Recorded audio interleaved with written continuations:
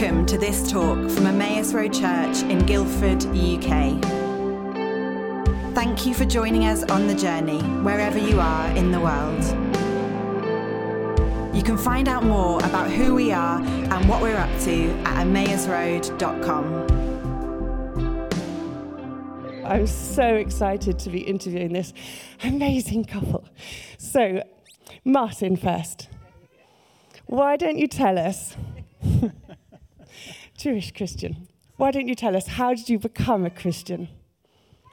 Well, actually, my parents were baptized in order to be English, nothing to do with religion at all, very common in Jewish circles.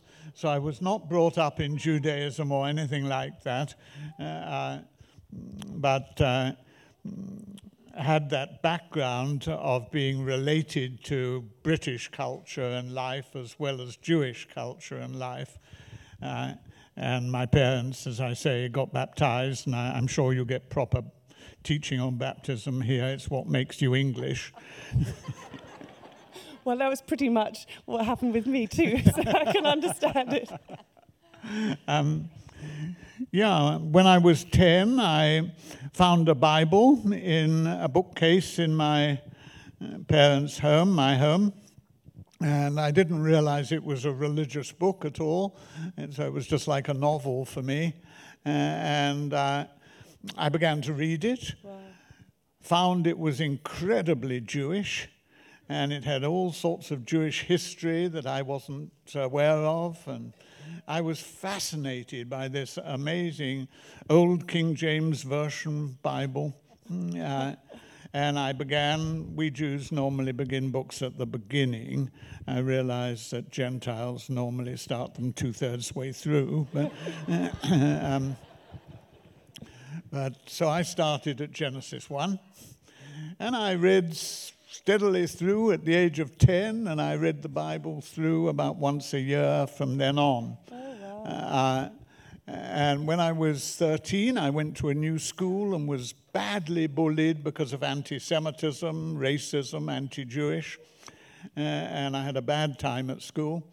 And then when I was 15, I realized that the hero of this book I was reading, the Bible, God is the hero, seemed to do incredible things for his people through the ages. And I think it was my first prayer. I asked that God would give me 24 hours in which nobody would say or do anything to me. And I meant by that no bullying, no teasing, etc. But God took me literally, and I had 24 hours in this boarding school in which nobody, teacher or boy, said anything to me whatsoever, not a single word, and no teacher took a register or gave me homework or asked me a question or anything like that. I played football in the afternoon. Nobody asked me to pass the ball. They probably knew it wouldn't have been any good anyway. But I had 24 hours in which it was as if I didn't exist, and at the end of that time I gave my life to God. Wow. And I set out to be very Christian, very religious. I think I was converted, but it was definitely my work, and didn't work awfully well. And then when I first went to university, another student very simply explained to me that what was important in life was not what I did for God, but what God had done for me in Jesus. And that just changed my life and set me on fire for the Lord. The concept of grace. Amazing, amazing. I love it. Okay. So, out of that then, I'd love to know how you were called to the mission field, particularly Asia, because that's been your life. Yes. Work. It has. Yes, it has. Well, I'm a linguist, as you heard, and then when I became a keen Christian, various people in letters and directly face-to-face began to say to me, keen Christian, keen linguist, 2 + 2 = 4 = missionary. And at first I said, no. Lots of keen linguists who are keen Christians who don't become missionaries. And more people said it to me in one way or another. And I found myself saying it increasingly loudly, no. And then I lost my peace about it all. I really didn't want to work overseas. I'd lived in Bermuda in my childhood, and that was wonderful, but I liked England and I wanted to stay here. But I found I was losing my peace about it, and there's a little verse in Colossians that says, let the peace of Christ rule in your hearts. And it has the word rule in the original Greek has the idea of determining what is right. And I was losing my peace until finally I found I just had to say, well, Lord, if that's what you want, then it's okay. And the peace of the Lord came back. And I'm so glad, I feel quite sorry for people that stay in Britain. And actually, quite seriously, you miss the real work of the Holy Spirit these days.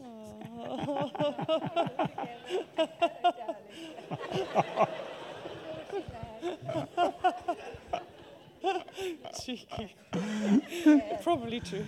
Well, I've just come back from Singapore and Malaysia and Indonesia with the huge growing churches and the dynamic work of the Spirit of God. And yeah. So Elizabeth, moving on before we completely feel awful. Before I drop any other bricks. Yeah.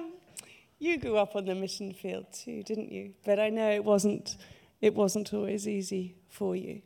Can you tell us something? Yes, I was born in China, and my father was a doctor heading up a mission hospital in 2 different places during his over 30 years of ministry. And we, his children, had to go to a boarding school because it was the only way in which we could have our education. And they had to leave us there from the age of 6. So from 6 years old, I remember my mother taking me to this school where my older brothers and sister were and saying goodbye, and didn't realize I would never see her again because she got typhus and the Lord took her. So it was very difficult. In fact, it was just about the time of the Second World War, and Japan had invaded China. And shortly after my parents left me to go to the mission work, the Japanese came to our town, shut the gates of the school, took the headmaster away for questioning, and told us we were all prisoners of the Japanese army. And we were kept in prison for 3 years by them. So it was a long while without seeing family. And tough. And tough, yes. Very short of food, no new clothes, no shoes, everything very, very difficult. But one of the wonderful things was in that prison, there were a lot of, not just our school, but a lot of other people from the West. And one of them, you may have heard of him, he was the hero of the film Chariots of Fire, Eric Liddell, who was the Christian who refused to run his race at the Olympic Games on a Sunday. And he had to run a different race, and he still got a gold medal. So it was quite exciting looking at his gold medal. Oh, amazing, so amazing. So coming back to Martin, just quickly, because Elizabeth, I mean, what a foundation. Oh, my word. You found yourself in the middle of a revival. Can you tell us something about that? Yes, 1973, there was a a sweeping revival in East Malaysia, in Sarawak. And it started in a little town called Barrio in Sarawak. And the whole town, except one couple, but the whole town was converted and radically revived with real revival Christianity, not just a sort of ordinary conversion. And then it swept through the whole of Sarawak and Sabah. Revivals normally, if they're not grounded in really good biblical teaching and knowledge, they tend to wither and die. And so 1974, 43 years ago, I was invited to go out and do some Bible teaching for this revival movement. And that was just amazing. In the area where it started, this little town of Barrio, all the law courts were closed for 4 years because there was no more crime. And people who had been suing each other were reconciled, so there was nothing for law courts to do. It's so amazing. I left my luggage in the airport hall for 3 days and nights unattended, with, in those days one had cameras, with a camera loose on top, and it stayed there unattended in the airport hall for 3 days and nights. When I came back, it was not only safely there, but also a mound of little brown envelopes with money in, lying loose in the airport. And there was enough money on my suitcase there in the airport to pay my airfare from London to East Malaysia and back, and all my in-house expenses. Wow. The Muslim government withdrew all police because they were redundant. What do you want police for in a revival? I remember talking to the headmaster of the local secondary school, and he told me how wonderful it was to teach now in the revival because they had no discipline problems anymore in the school because all the children were revived. So you still had teaching issues with some kids being bright and some less bright, but no discipline problems. Nobody was ever unpunctual to a class. That's what a teaching post should be.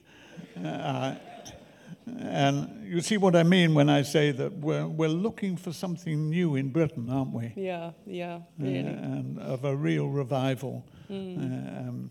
So I was in Sarawak again just a fortnight ago, and met actually some of the people who'd been in the revival and who I'd met in 1974. And immediately there was a sort of sense of revival. It was just amazing. And they began to tell me what I had taught on 43 years ago. And one actually wanted to go through all my talks and tell me the points that I had had in my talks 43 years ago. Wow. That's revival. Amazing. That's remarkable. We need that, but good biblical teaching with the work of the Holy Spirit. And make sure that you have adequate biblical teaching in your worship also. I can't wait. That's what I want. Elizabeth, how many times did Martin ask you to marry him? Well, we think really we should be in the Guinness Book of Records. Because he asked me to marry him here in England, and then the next place was in Egypt, and the next place was in Democratic Republic of Yemen. He asked me again and he asked me in India and Colombo in Sri Lanka. So you were He persistent. kept Yes. persistent, yeah. And you kept saying no? Well, I did, I'm afraid. What was it that made you finally say yes? Finally, we arrived in Singapore and we settled down to missionary work. And the Lord just confirmed in my heart, yes, he It is was the the right mission one. field. Ah. They're quite a couple, aren't they? So, just normally with a speaker, we only ask one talk of them. But of you guys, we've asked 3 talks, which is quite a marathon. So this morning, we've asked you to do, as you guys will hopefully be aware, this morning's talk is Jesus and Islam, which is such an important topic and such an important issue, both for us personally with our relationships with Muslims that we may have, but also on current affairs, anything we watch on the media, we so need to understand this issue. But this afternoon, you're going to be speaking on Jesus and Israel, and this evening, you'll be speaking on Jesus and the nations. So for anyone who's not yet made up their mind as to whether they're going to go this afternoon or this evening, or whether people don't even know that's happening, would you mind talking about and telling people, just briefly giving people a tiny glimpse of what you're going to be speaking about this afternoon and this evening? Yes, I noticed that Christians are quite divided as to whether they're sort of pro-Israel and pro-Jews or whether they're pro-Palestinian, and very often take sides, and that's not helpful.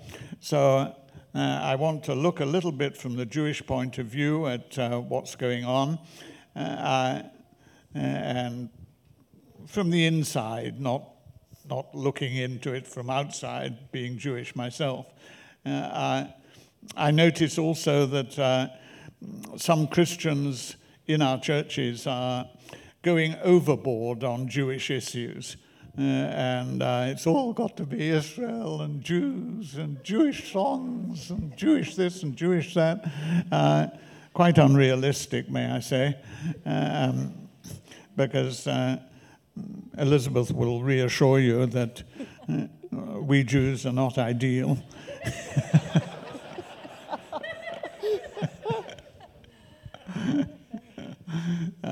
So we'll look at some of the Jewish issues, and that will touch on some quite difficult things. Also the Holocaust will come up, and so on.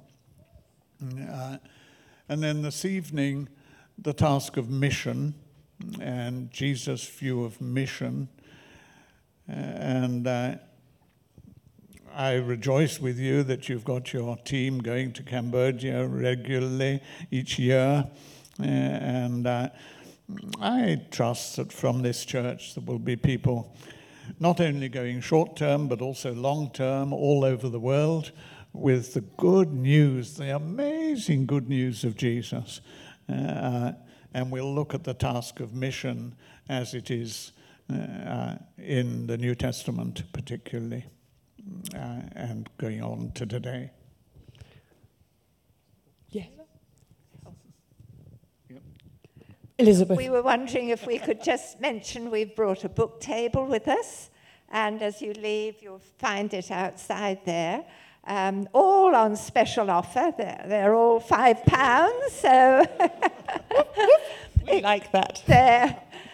Except there are two biographies. There's my biography, God Can Be Trusted, which is about my childhood in China, and then the amazing work that we saw in North Sumatra, where God was just changing hearts and bringing hundreds of people into the church, together with Martin's life story, Life's Tapestry. These are 2 for £6, and then he's got some...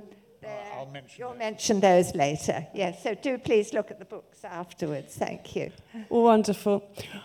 You can tell, can't you? Martin and Elizabeth are quite an amazing couple. So Martin's now going to be speaking, and so as we clear the stage, please give a warm round of applause to welcome Martin and Elizabeth.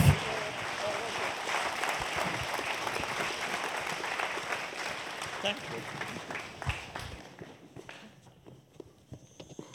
I shall just keep one chair.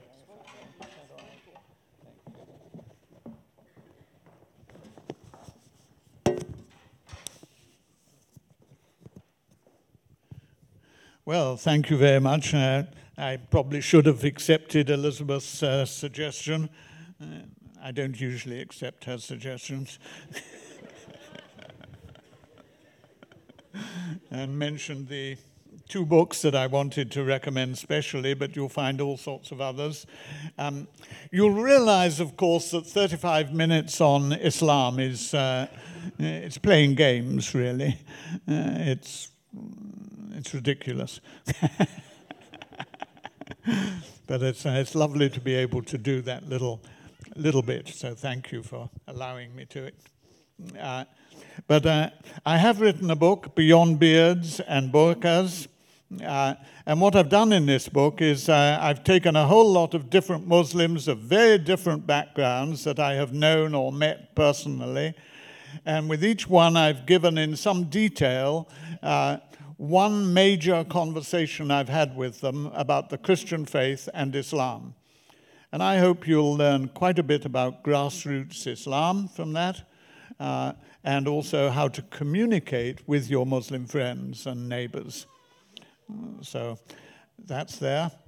And when I was in Asia, in Malaysia, it was illegal to preach to Muslims, to witness in any way to a Muslim. And I was spied on. I was watched by the government quite carefully. And I developed the art of storytelling. And in fact, among the Muslims in Malaysia, I became known as the storyteller.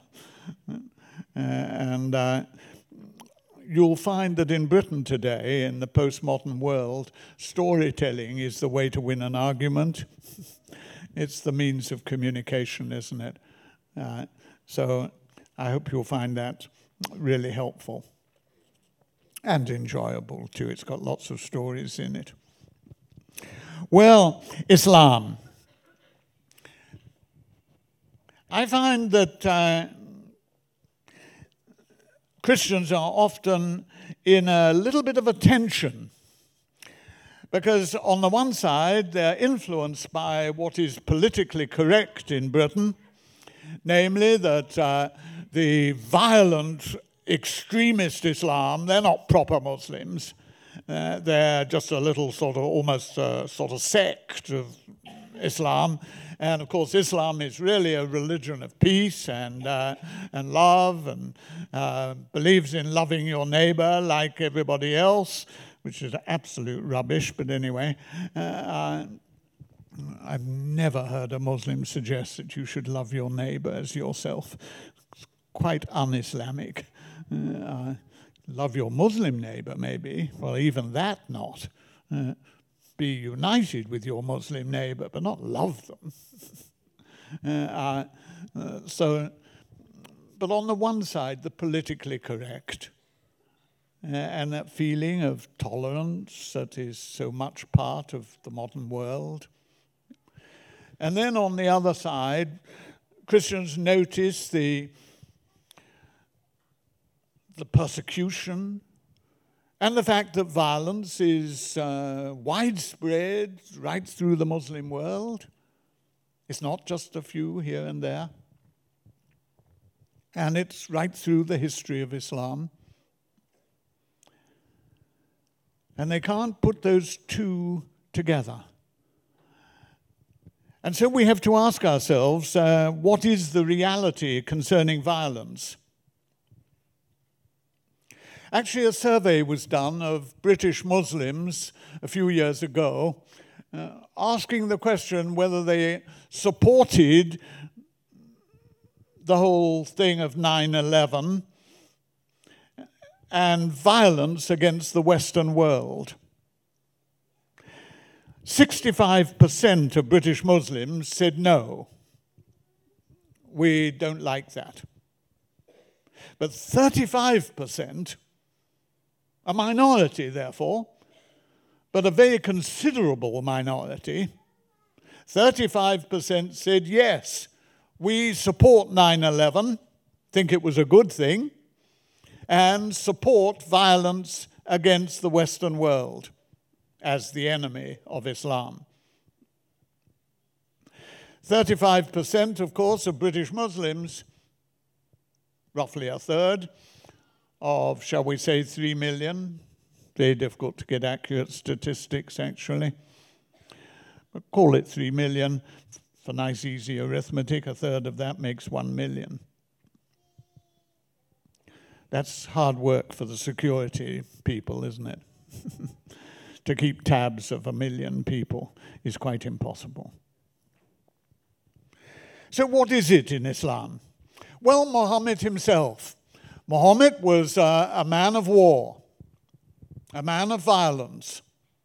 But Muhammad is, for Muslims, the ideal man. And we should follow Muhammad in every detail. Even the way he cleaned his teeth, or the way he spat out his watermelon pips, or any little detail, let alone in the big things. And therefore, we should be like Muhammad. But Muhammad was a man of war, a man of violence. Quite different from Jesus. I've been very struck recently by the story of Peter cutting off the ear of Malchus in the Garden of Gethsemane. And I noticed that that is in all 4 Gospels. Very few things in the life of Jesus are in all 4 of the Gospels. But Malchus' ear is in all 4. It's a significant story, and significant in your relationship with the modern world, that we as Christians are not violent. And Jesus opposed violence.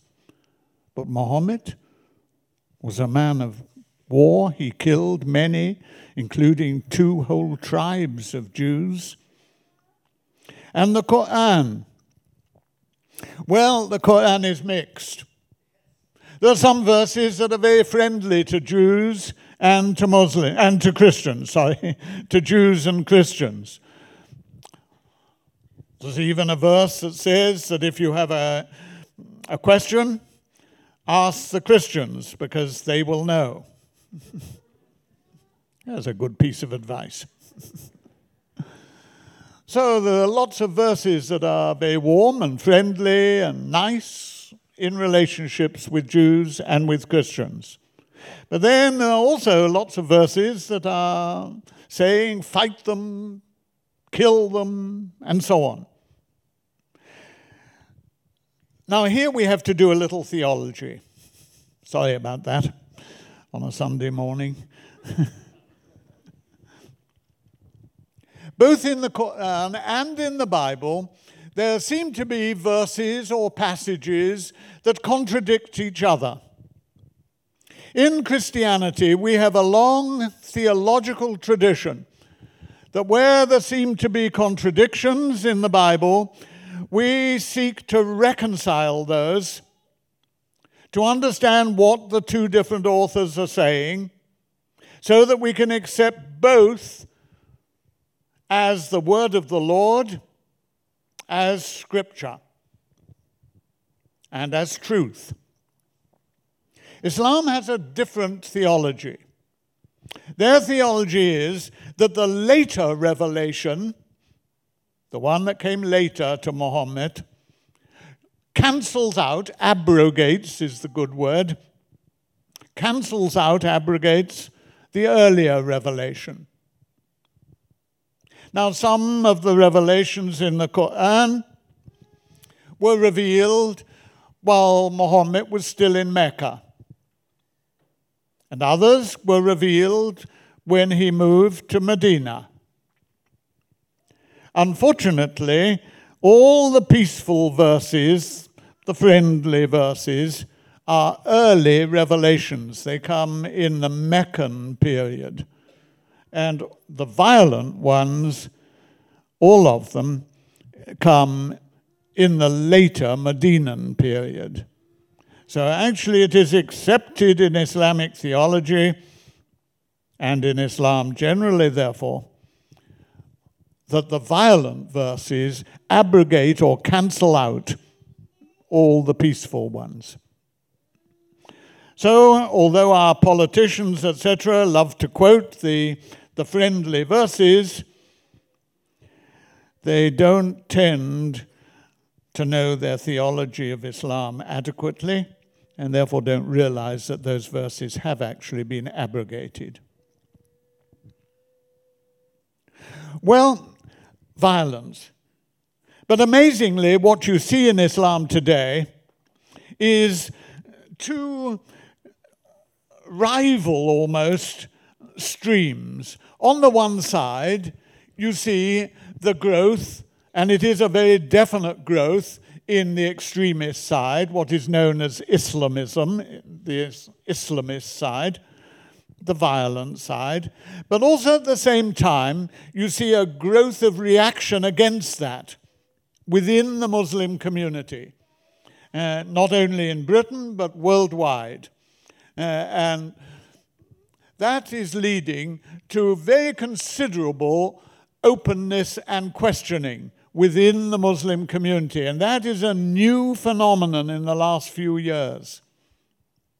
So that now we are seeing lots of Muslims asking questions about Christianity and increasing numbers becoming Christian. Now, I'm old, and I've been doing talks on Islam in Christian churches for 50 years or so. And I remember, when you get old, you live in your reminiscences. But I remember in the good old days, or the bad old days, actually, I often used to begin my talks with a little picture of a boy with a toy bow and arrow standing in front of a huge British castle with great thick stone walls and a moat around, and shooting his little toy arrow against the walls of this castle. And of course, the arrow makes no impact whatsoever, drops down into the moat, and as we say in the Anglican Church, here endeth the lesson. But, and I would say, mission among Muslims, except Indonesia, the one exception. But except in Indonesia, where literally hundreds of thousands and indeed millions of Muslims were turning to the Lord. But outside of Indonesia, none, virtually none. But that's completely outdated today. I would never give that sort of a talk now, because we are seeing movements of God. The house churches in Iran, for example, we don't know exactly their membership. Statistics are very unreliable, but somewhere between 1 and 2 million members now, in spite of ferocious persecution. And Muslims and Iranians in Britain are turning to the Lord in large numbers. The Iranian church in Glasgow, for example, has had to fix a rule in their church that you're not allowed to do an Alpha course and if there are already 40 Muslims on the course. And we met a lady who, when we asked her if she was a Christian yet, she said, "No, I'm on the waiting list." Because she said, my church has a rule that you're not allowed to become a Christian until you've done the Alpha course. And she said, I tried to get on the last Alpha course, but it was full. There were already 40 on it, 40 Muslims. But she said, I'm right at the top of the waiting list for the next one, and at the end of the course, I'm going to become a Christian. Yeah. That's church growth. So not only in Iran, but also Iranians elsewhere. Wonderfully today, there's a new movement that has definitely begun, of Afghan refugees here in Western Europe, not only in Britain. And little Afghan fellowships and churches are springing up now in many of our towns, very secretly because of the fear of violence and so on, but they're there and growing. We've had our first mass movement to Christ in Algeria, the first one in North Africa since the time of Muhammad. And around 120,000 Muslims have turned to the Lord in Algeria in the last 20 or 30 years. I could go on. Growth of the church among Muslims today. So be encouraged. Don't fear witnessing with Muslims. Just a little warning that Islam very often produces a spirit of fear. And that is a spirit of fear, not just fear. And needs to be dealt with. So if you find yourself feeling a little afraid of Muslim reaction, you know how to deal with it. God is at work among Muslims today. Now, very commonly among some of us working among Muslims, we tend to say that there are three backgrounds that are very common for people who turn from Islam to faith in Jesus. And I want to give those three backgrounds to you. The first one is nearly all the converts are people who've had a long-term friendship or contact, close contact, with a Christian that they respect. And I want to emphasize a Christian they respect. And part of that respect, may I just reiterate what I said about revival, part of that respect will be a real knowledge of your scriptures and being a person of prayer. Prayer and Bible together. But a long-term relationship. And Muslims generally don't turn quickly to the Lord. It takes time. I sometimes enjoy Californian statistics, which make you smile sometimes. I did read one Californian statistic that there is only one known Jewish believer in Britain. I took it to a board meeting of Jews for Jesus and pointed out that only one of us was a Christian. There was some disagreement on the board.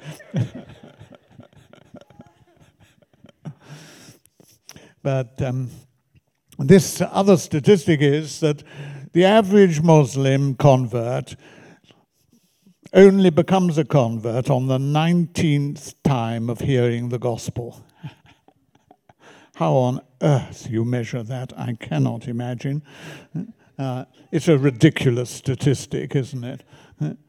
But it's actually true. No, not the 19. But it conveys truth. It conveys the truth that actually Muslims don't normally turn to the Lord on the first, the second, the third, or the fourth time of hearing the good news of Jesus. It takes time and perseverance and long friendship. So be ready to persevere, to endure, to love people. Long term. Which is one reason why in mission work among Muslims, we are looking for long-term missionaries, not just for short-termers. Short-termers are excellent in many things, but for witness among Muslims, we really want some long-termers. Well, a long-term relationship with a Christian they respect. Secondly, a serious reading of at least part of the New Testament. And so I would strongly recommend that if you're relating to Muslims, that you, by hook or preferably not by crook, you seek to get a New Testament into the hands of those that you are befriending and sharing with and getting to know. So actually with Muslims, I always have a sort of double purpose. With ordinary British people, so to speak, I just want to get them converted, full stop.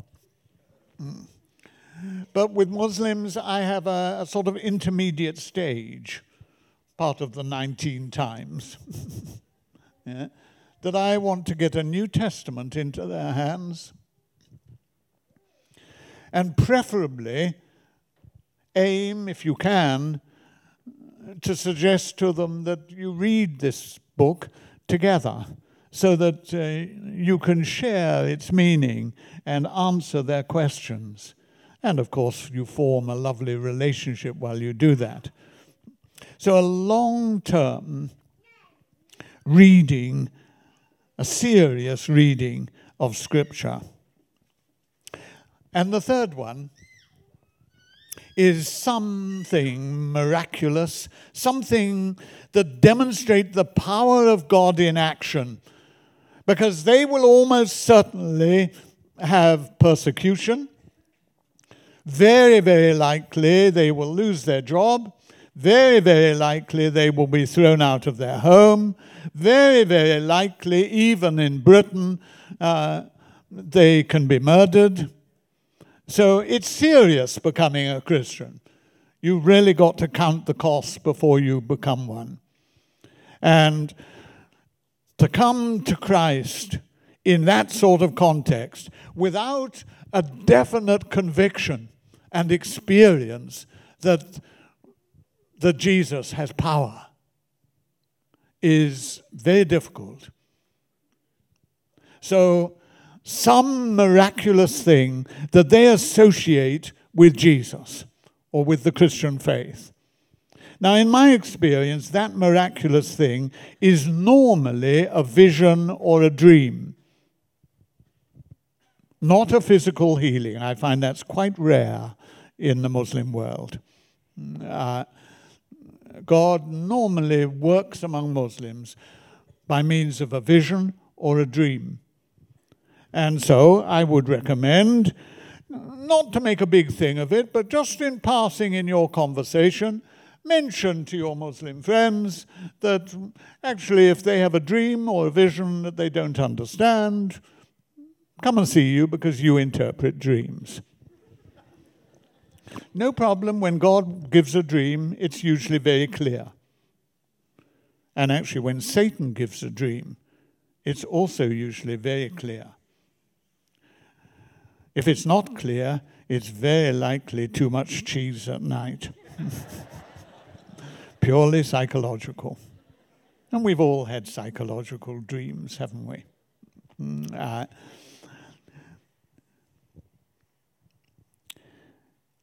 Most Muslims will have dealt with evil spirits. Evil spirit activity is normal in Islam. Not among the extremists so much, but with all the others, the ones you're likely to relate to. And therefore, God works in that way, in the deliverance, in the name of Jesus, deliverance from evil spirits. And therefore, in your conversation again, you're going to have busy conversations, but in your conversation at some stage, just mention that actually if people are having trouble with an evil spirit, just come to you because you cast them out. No problem. That's what Jesus does. And that's reality with Muslims. Occasionally it'll be some other sort of miraculous power activity of God. It may be a physical healing or something, but that's quite rare. It's normally a vision or dream or a casting out of evil spirits.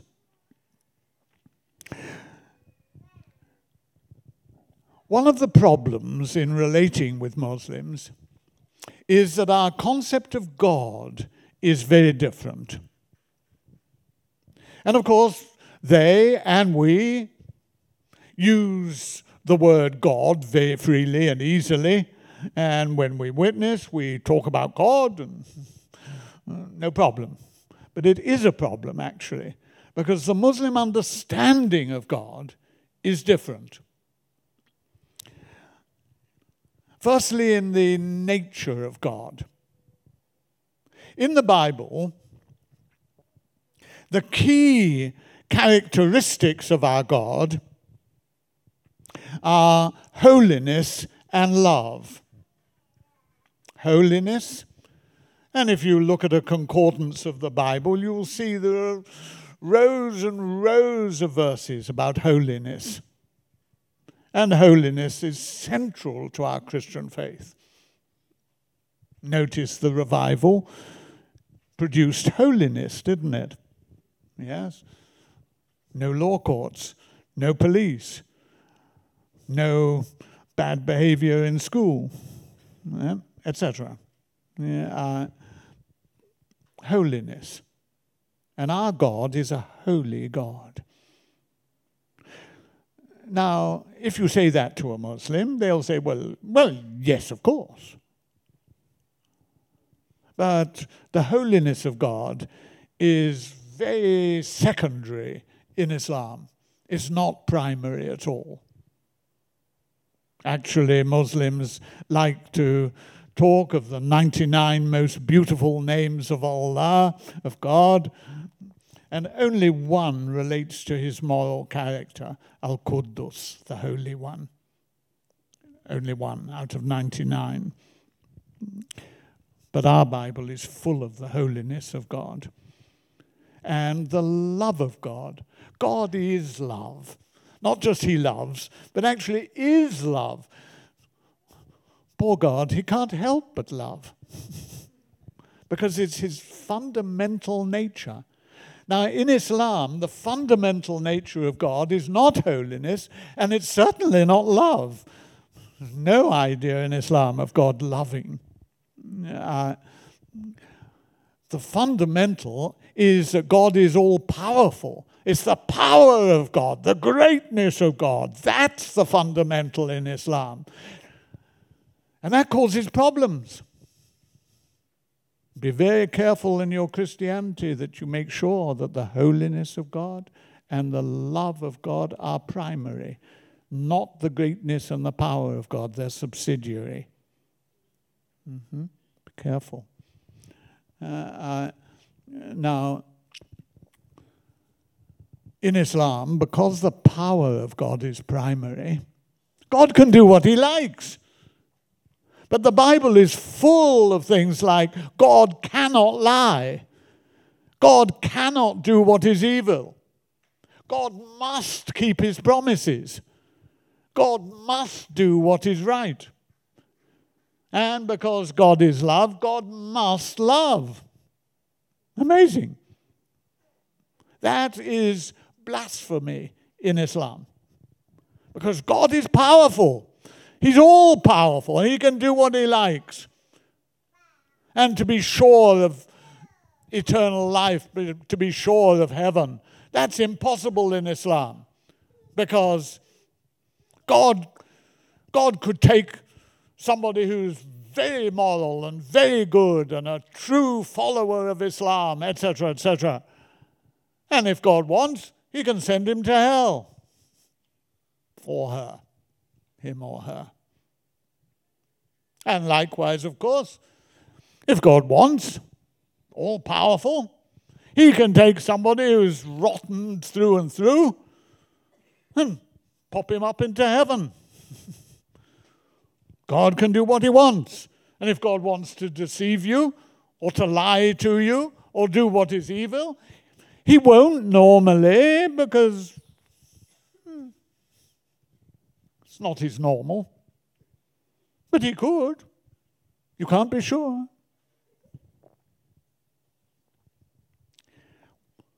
Islam believes in one God only, no Trinity.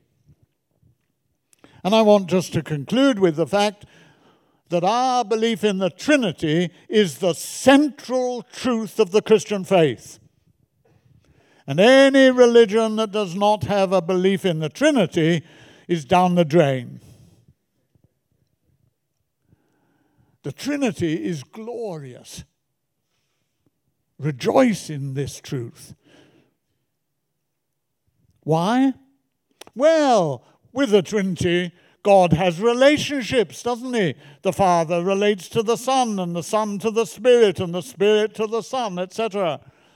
And we have a divine model of relationships, and relationships are the very name of the game for life, aren't they? That's what we want. We want living, true, loving, godly relationships. But the monotheistic God that has no Trinity has no relationships within himself. There's no model of relationships in Islam, therefore. But in Christianity, with the doctrine of the Trinity, good theology is a good thing. We need the Trinity for relationships very, very quickly. Because of the Trinity, we can have the God who is on high, the God who in Islam is Akbar, the great one, greater one it is actually, it's comparative, but never mind that. High and mighty and glorious. You can't know him, you can't relate to him, because God is high, God is Akbar, God is great.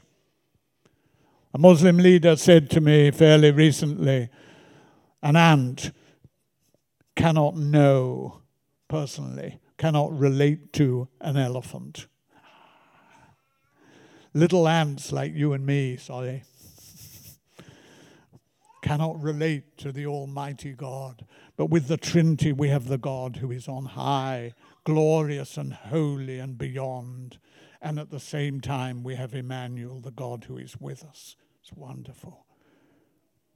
And of course, with the Trinity, you can have God in us, the work of the Holy Spirit, to make us holy like Jesus and like the Father, to bring us into a knowledge of God in his fullness, the work of the Spirit. If you have no Trinity, you have no Holy Spirit. And a religion without the Holy Spirit is self-centered. It's looking only to what I do for God and has no knowledge of God in me, God at work in my life, and God at work in us as a fellowship, as a people. Well, I've touched on just one or two things. My time is up. Let me just say also, in closing, that if you're working at all among Muslims, you need to do a bit of reading and a little bit of study. And actually at the college where Elizabeth and I have taught for so many years, at All Nations Christian College, we run an annual Islamics course. Just for 1 week. This year it's December 3 to 9. December 3 to 9. You can look it up on the net under All Nations Christian College. And I would very much recommend that course to you if you're working at all among Muslims. Well, the clock keeps moving. even at Emmaus here. Amazing.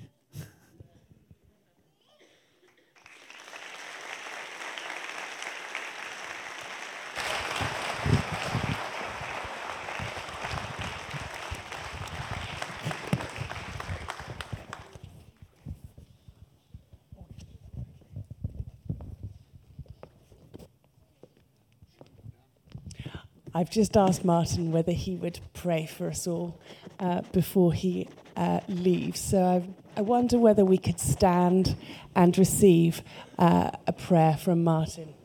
Martin, would you stay and pray for everyone? Oh, yes. Oh, right now. Yes. Right now. Sorry, I thought we might have another song, but never mind. No, we can pray. Let's pray together.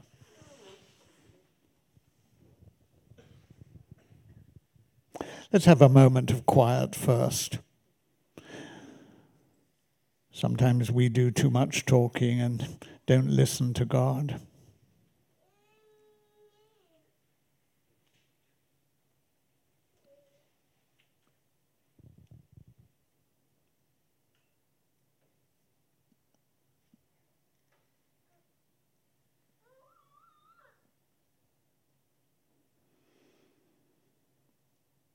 Our Father, we ask that you will graciously use us in your service.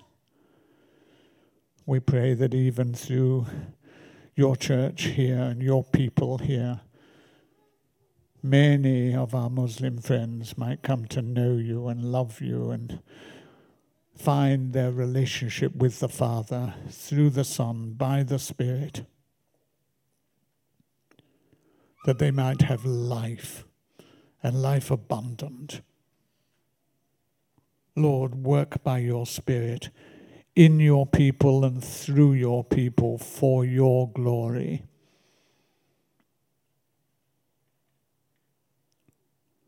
Lord, we ask that you will graciously bring revival even here in Britain,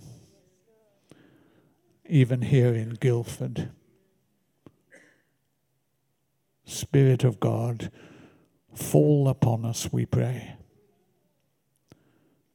and bring that sweeping revival that will change not only us and set us on fire, but change our whole community here. And as we see the terrible problems of British life today, we ask our Father for the holiness of God to spread through our land by your Spirit. And so, Father, we ask that the blessing, your blessing, the blessing of the Father, the blessing of the Son, the blessing of the Holy Spirit may be upon each one of us, upon us as a church, and through us into our community for your glory.